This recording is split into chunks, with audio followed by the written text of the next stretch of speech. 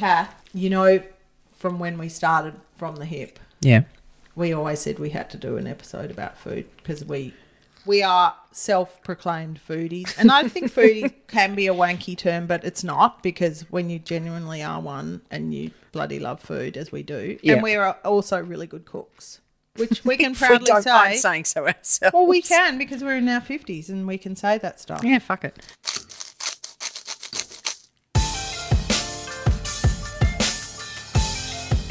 Kath and Mish From the Hip. So this is an episode about food, everybody. Woohoo! And if you want to engage with us at any point in time, well, you know where all the bits are that you can engage on. You can send us messages on Instagram. You can, if you're a Facebooker, which I'm not, but Kath is, you can write little anecdotal things. Yeah, if tell us you about like, your food experiences, yeah? if you really want to. Or we journeys, might read it, or we might memories. not. We might completely ignore you. Anyway, we might rubbish your little story, but we might be kind as well, and we'll probably be kind because we're generally kind. Yeah, we're kind. Yeah. So tell me, Mish, I mean, we both love food. We both love cookbooks. We've just eaten some good food. Oh my God, like poor you, everybody, because I've just eaten this incredible cassoulet with the best sausages that I've ever eaten. And it's a sausage like no other sausage. Yeah, Which is well, no and innuendo at all. That's something. So I'd like to give a This big... is all flesh. I'd like to give a big shout out to my dear friend Susie Campbell. I'm shouting out to Susie too. Yeah, God, we love her, and her husband Susie. Paul Hurd. And thanks, Paul, too. Yeah, because they've started a fantastic business called Indigo Valley Lamb, and they were the last bits from the pack that I got from them. How good was it? I'm getting a pack. Yeah, all right, let's get it. Yeah. Lamb. It was delicious. Oh, amazing. Anyway, tell me, where does food fit for you, Mishy, in your whole shtick, in your whole life, family? Where does it live? Is almost my number one. I mean, I come from European stock of Yep. Viennese and Polish, so here, like, We like there's eating. the story already Yeah. of pierogi and, you know, incredible stroganoff. And Wow. both my grandmothers were incredible cooks. And, you know, our family memories were, oh, where'd you go on your holiday? It wasn't where'd you go on your holidays. What Remember did when you we eat? See, I won't go anywhere on holiday where the food's shit. I'm not going. No. And they're rare events when it's shit, isn't it? Because we do sick. And it can be simple. It can be the cheese that's dripping off the bench at the market in Provence or something. Yeah. Or it can be the bratwurst at Victoria Market. It doesn't Yeah. matter. But if the Yeah. if the Weisswurst, it doesn't have the crunchy bits, Yeah, you're not not loving going to it. eat it. No. I So know. it's not about the complexity. It's just the quality. Yeah. Yeah. But don't you reckon food has huge memory value? You know, it brings back memories. Absolutely. You Yeah, know, yeah. So what about your food memories? Oh, well, pick a country or something. Oh, God, you smart ass. Because I've been to so many. No. Memories of food. I mean, memory is, you know, we sat around the table. We had a round Yeah. dining table. We sat around the table. You know, do you remember the introduction of avocados in our life? Oh, my God. Right? And if Yeah. you were we're having avocado vinaigrette tonight. How special. Yeah. Yeah. Our kids eat them dime a dozen now. I know. Don't even think that they were special. No. And I remember my grandmother used to call kiwi fruit Chinese gooseberries.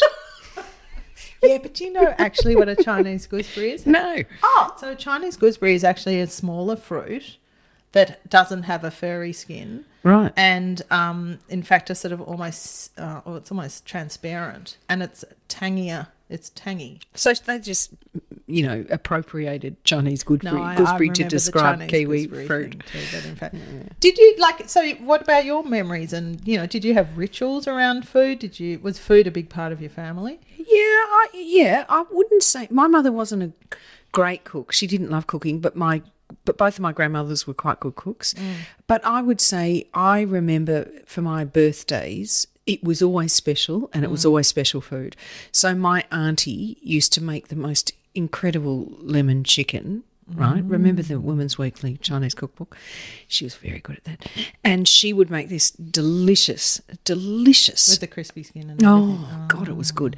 And so every birthday we would always have all of the family over for dinner, which is what I've done with my kids too. Yeah. And that's lovely. Yeah. And lemon chicken was always on the menu. So, and there'd be a homemade chocolate cake and there might be a lasagna. My mum used to make great lasagna. Did you hang around the kitchen much? Like as a teenager, or do you have memories of hanging around the kitchen? No, I can't say I do, but I learnt to cook very early because when I was 14 or 15, my mum got sick and she used to have to go off and have chemotherapy and she was very unwell and my parents had split up at that time. And her best friend was an amazing woman and she was an artist and she's also a wonderful cook and she travelled the world and she taught me how to cook. So she would come home with my mum after chemo and stay with us for the night because, you know, they're just in shit shape. And she would teach, she was the one, Stella was the one who actually taught me how to cook. Is Stella still alive? No, she passed some years ago, but Matilda, her name was Stella May and one of Matilda's middle names is May because she was just such a special woman and she shared with me things like Charmaine Solomon's Indian cookbook and she used to make her own curry pastes and she'd make her own raita and, you know, like, and she was just incredible. So she was the one who really inspired my love of food. And because she was such an interesting woman, you know, we used to cook together long after my mum died. I spent a lot of time with her. She was like my surrogate mum. You know, I'd give her flowers on Mother's Day and all that stuff. And she really was the one who inspired my interest in food, I've got to say. What happens next is anyone's guess. And is that such a bad thing? Kath and Mish from the hip. See, I spent a lot of time hanging around the kitchen and you'd corner benches, so I'd perch myself up on the bench and I don't know, be reciting my times table or something. God love her. So diligent. Fluffing around the kitchen. And we had these fabulous drawers that were metal lined and one was flour and one was sugar. Oh, wow. Fantastic in the, you know, and timber cabinets. Yeah. So I distinctly remember them and the graduation to getting a rotisserie. Oh, a rotisserie? What, in the oven? A rotisserie that sat on the bench and you could have rotisserie chicken. Oh, my God. That's modern. Gourmet. Very, sure. Very gourmet. Because Mum's an incredible cook, so I've learnt a lot from her. And you learn by osmosis, that hanging around the kitchen, which is what my children haven't done as much in that hanging around. And I say to them, hang around because you're going to pick it up just by hanging around. Do your kids have the same love of food? Have you imbued that in them? Yeah, I think certainly Ash. Ash is going to be the cook of the family.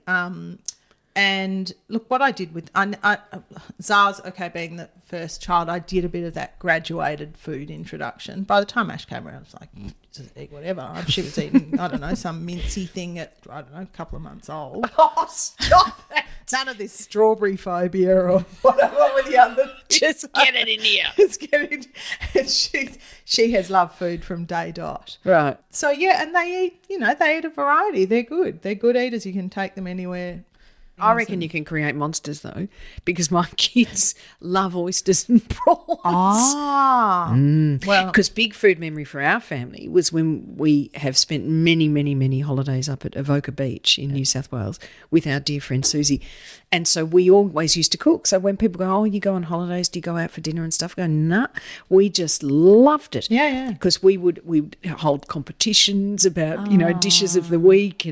But one of the things that we used to do there was pick up, 1 million oysters and do them 3 ways. So that is a thing. That is a thing in our family. What are the 3 ways? Oysters 3 ways. Natural, obviously. Angus best. particularly loves it with a little fleur de sel vinegar. So, we've created monsters, French vinegar. And then we do Kilpatrick and Mornay. And I know oyster lovers go, you should never cook oysters. But it was the way of getting our kids into them. And God, let me tell you, haven't lost them. That's a good They graduation. love it. I love an oyster. Oh, I love an oyster. Have you ever actually fished for oysters off rocks? No. That's a pretty special experience. It was an incredible 10-day walk I did out of Broome on country, which was another whole story.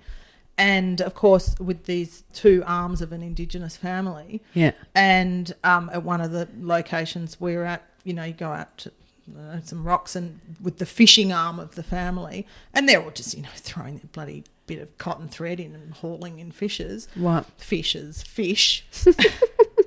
And there were these tiny oysters on the rock, so you just get your other bigger rock and smash them. It's a fabulous thing to do. But opening oysters is tough. I mean, I remember buying a, you know, chainmail glove and an oyster knife for my ex, which was just really weird. That's just part of your other shtick. Really?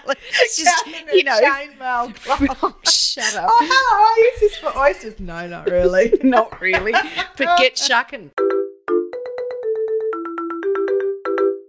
Have you got a favourite cookbook? My go-to will be Otto Lengi. Yep. Probably Simple now. Oh. I love Jerusalem, but I love Simple because it's simple. And, you know, he was obviously directed to make his food simple because unless you're a cook, you would end up with 50 pots in the kitchen on the former one of cookbooks. the greatest dishes that I have ever cooked, Ottolenghi dish, and it's called chicken pastilla, and it's like a phyllo pastry chicken thing that took 2 days to make. It was absolutely sensational. But honestly, you know what? You've got to have a lot of time on your hands. You do. for that. Or you have to just be, you have to be adaptive. I mean, Stephanie's original Oh, yeah. Cook's Companion. is pretty well thumbed. Yep, go to.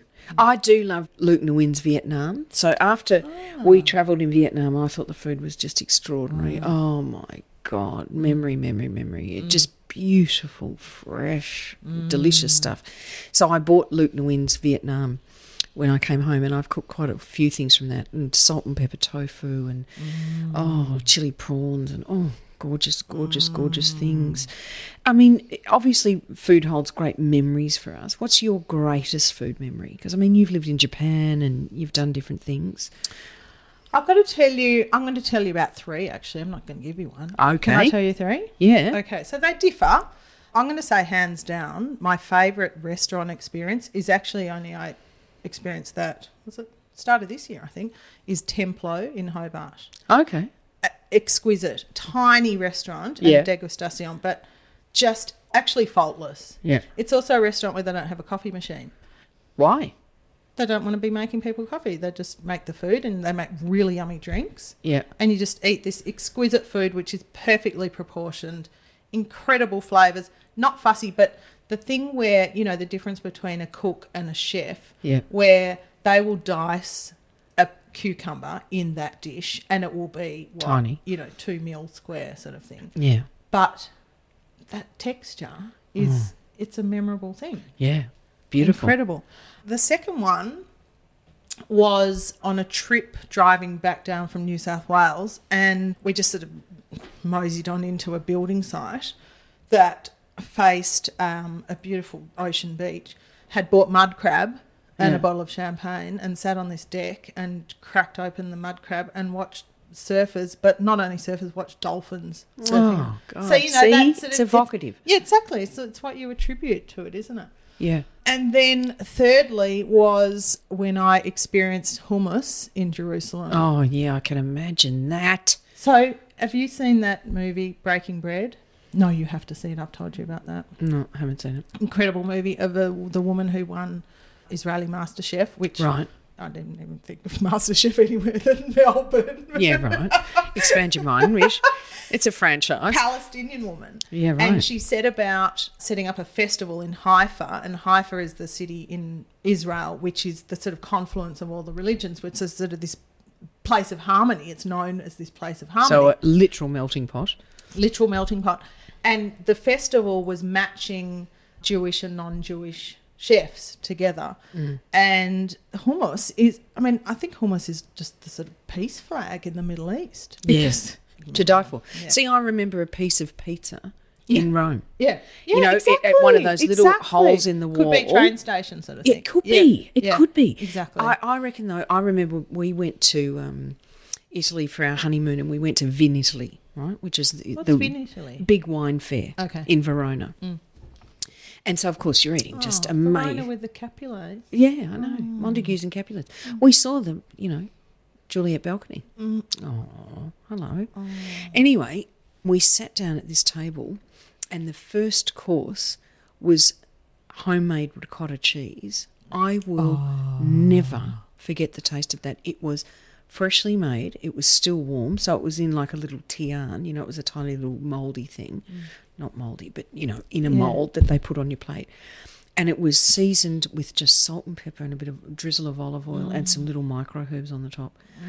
Oh, my So creamy God. or light and fluffy? Light and fluffy, warm.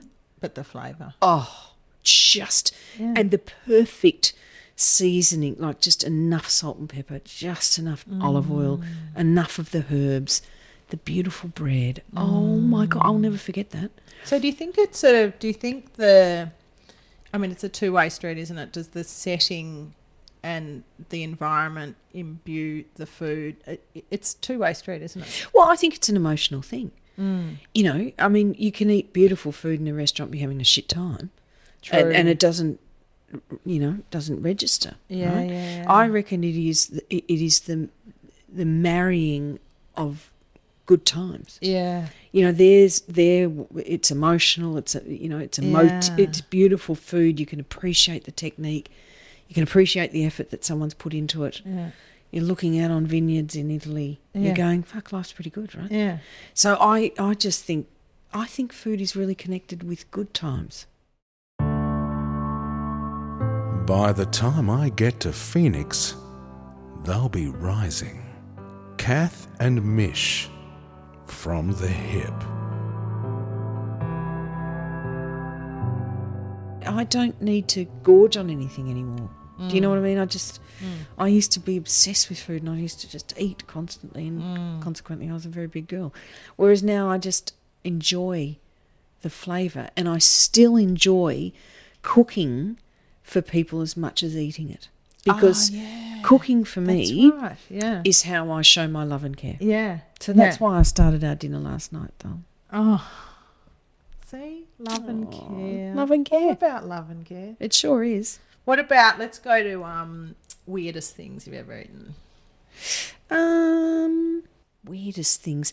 Well, frog's legs are pretty straightforward, I suppose. I don't think I've ever eaten frog's legs. Oh, haven't you? No. Oh, they're delicious. Are Frog's they? legs Are and they- snails. No, I don't like snails. I like the garlic butter, but I do not like snails. Yeah, And I no, don't I don't like mind chicken feet either. Oh, Do you yeah. like chicken feet? No. But so I don't mind a snail. Yeah, I could eat a snail. Tripe? No. Oh, haggis. I've had haggis in Scotland. You see, that's the other thing. Yeah, because you would you're in Scotland. never eat No. haggis at home. I'd never go, hey, kids, tonight, guess what we're having? But when you're in a castle in Scotland and you're surrounded by beautiful blokes in kilts with no undies on, All you can think of is haggis. it's pretty Is it the sheep? What is the sheep lining? Okay, so it's No, the that's lining of the tripe. sheep's stomach. Isn't that tripe though? No. So they use the lining of the sheep's stomach as the kind of casing. Oh. And then they make the stuff that goes in it. And it's all liver and this and that and A lot of blood. oat and bloods and oats and But in Scotland, it's bloody delicious. Probably goes with the climate too. Yeah. Yeah. No, I loved having haggis in Scotland. It was fun. You know the old Bix pickles? Do you remember Bix Yeah. pickles? Yeah. And the big jars? We never had that big a jar. Okay, so we had this big jar. You're which- European, though. Yeah, and probably a European supermarket or something in the Yeah, yeah. 70s. So we had this sort of weird bar, the cane bar in the house, which I remember. Yeah. Like I was 4 and 5. And also in that room was the little bright orange black and white telly on Yep. which we used to watch the Rookies, but apart from that. God. Yeah. But in this jar, on the top of the bar, sat Icambillas. And it was like probably mum and dad's beer snacks or something, or Right. sherry snacks. And Cocktail hour snacks. yeah, and so Icambillas, and I'd go in and grab handfuls of the Icambillas, which is when you now go to somewhere like Mamak or whatever and order the Nuzzy Lemak. Yeah. Oh, the Icambillas. See, because that's the thing too when See, you memories. eat food Memories. as children. Yeah. They're the sensory stuff, isn't it? And that's the resonance. I know. I just think it's fabulous.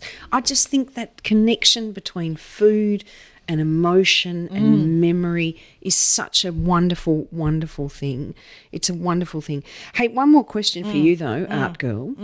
What do your worlds of food and art ever kind of collide? Yeah, they do. The Hotham Street Ladies, who are a group of women who do art on the side, and they create sculpture with icing sugar. Incredible creations. They've been at NGV, and I think they're in Melbourne now, and did this great piece at Fed Square. Anyway, they're worth looking up, Hotham Street Ladies. But I was fortunate to be invited to an exhibition put on by the Jewish Museum in 2004 called Precious Platters, Right. to which they invited a whole plethora of people. And we were all given a custom wood sort of platter. That was the raw product, and then you created whatever you did on that. So I made this sculpture called the 7 Platters of Precious Memories. And I chose 7 because the Jewish Encyclopedia regards 7 as the most sacred number. Is that right? It's also the number of the days of the week. Yeah. Planets. Wow. And also was totaled the number of my parents, both my sets of grandparents, and me. And so I created this sort of multi-layered sculpture where I collected various dishes and then layered them. And so I had things like, there was, Mum's, did you have French onion dip? Yeah. Cream cheese and French onion soup, shit. yeah. So that was one of them. Yeah. Another one was my grandfather's challah plate, so what he'd used to eat challah on. Another one was like Dad's, the enamel camping breakfast plate. Yeah. Camping trips. Yep. Another one was, we'd go every Sunday, we went to my grandparents' house, and that was like the pre-dinner platter, and so you'd have, a whole sort of Viennese delight spectacular thing alongside a sort of open container of Stuyvesant red ciggies, which of course because you want those on a platter. That's style, of course. As you grow older, you're allowed to have a ciggy, and then what was the other one? Oh, my other grandmother, we used to make these puff pastry, sugar pastries things. That was another one. One of my grandfathers made pickles, incredible pickles. Yep. And so I layered them up, and then the final one was the Zaza's first bowl for her first food. Yeah. Which was organic rice cereal, right? But we were semi-camping. It wasn't cooked. It was just poured with some sort of cold water. Oh, that's hideous. It's sort of granular thing. But this whole sort of, so it created this history of your family. Yeah, and then all the platters were auctioned, and Mira Freeman, in fact, bought mine, who was quite a food celebrity. I've got to say, I'm not good at the plating up. My friend Susie in Avoca is a very good plater. I'm good at the flavours. I'm a very good seasoner. I'm not so good. Good at the plating up. Because we're both salt fiends. Oh, salt fiends! How many salts have you got in your kitchen? I don't have multiple salts. Oh, and I can do whatever salt, but it just needs salt. No, I've got about 4 or 5. I know, yeah. No. Like French and what else have you got? Celanese. Oh, Jesus. Yeah. Pink. Malden. Oh, Malden's good. Flakes. Yeah, Malden's good. Yeah. Well, so that's been lovely, hasn't it? It's been nice. We might share some recipes one day. Maybe we should, but I do think we should ask people to go to our Facebook page or on Instagram and just share your food memories, put up a photo. Yeah. Let's talk about it, because I reckon some of my greatest recipes have been shared. I've got a whole folder of just bits of... the folder too. Yeah, got the folder. And Matilda said to me the other day, she goes, Mum, when I move out, will you make me a book? Yeah. And I said, yeah, I'll make you a book of your favourite recipes. Yeah. The corned beef and the bloody dardar. Susie's mum's recipe for mayonnaise and, all handwritten. Absolutely. Gorgeous. Yeah. Precious stuff. Precious. Exactly. Absolutely. Well, you're precious, darling. So are you. I think it's time for us to go. Let's go. Okay. Bye. Bye. From the Hip is a weekly podcast featuring Kath and Mish for and on behalf of From the Hip Enterprises, recorded in the studios of From the Hip. You can subscribe and find more episodes of From the Hip at fromthehip.live. On Instagram at FromTheHip_podcast, search for From the Hip on Facebook and download wherever you'd like to get your podcasts. Until next time, stay sound, stay steady, stay hip.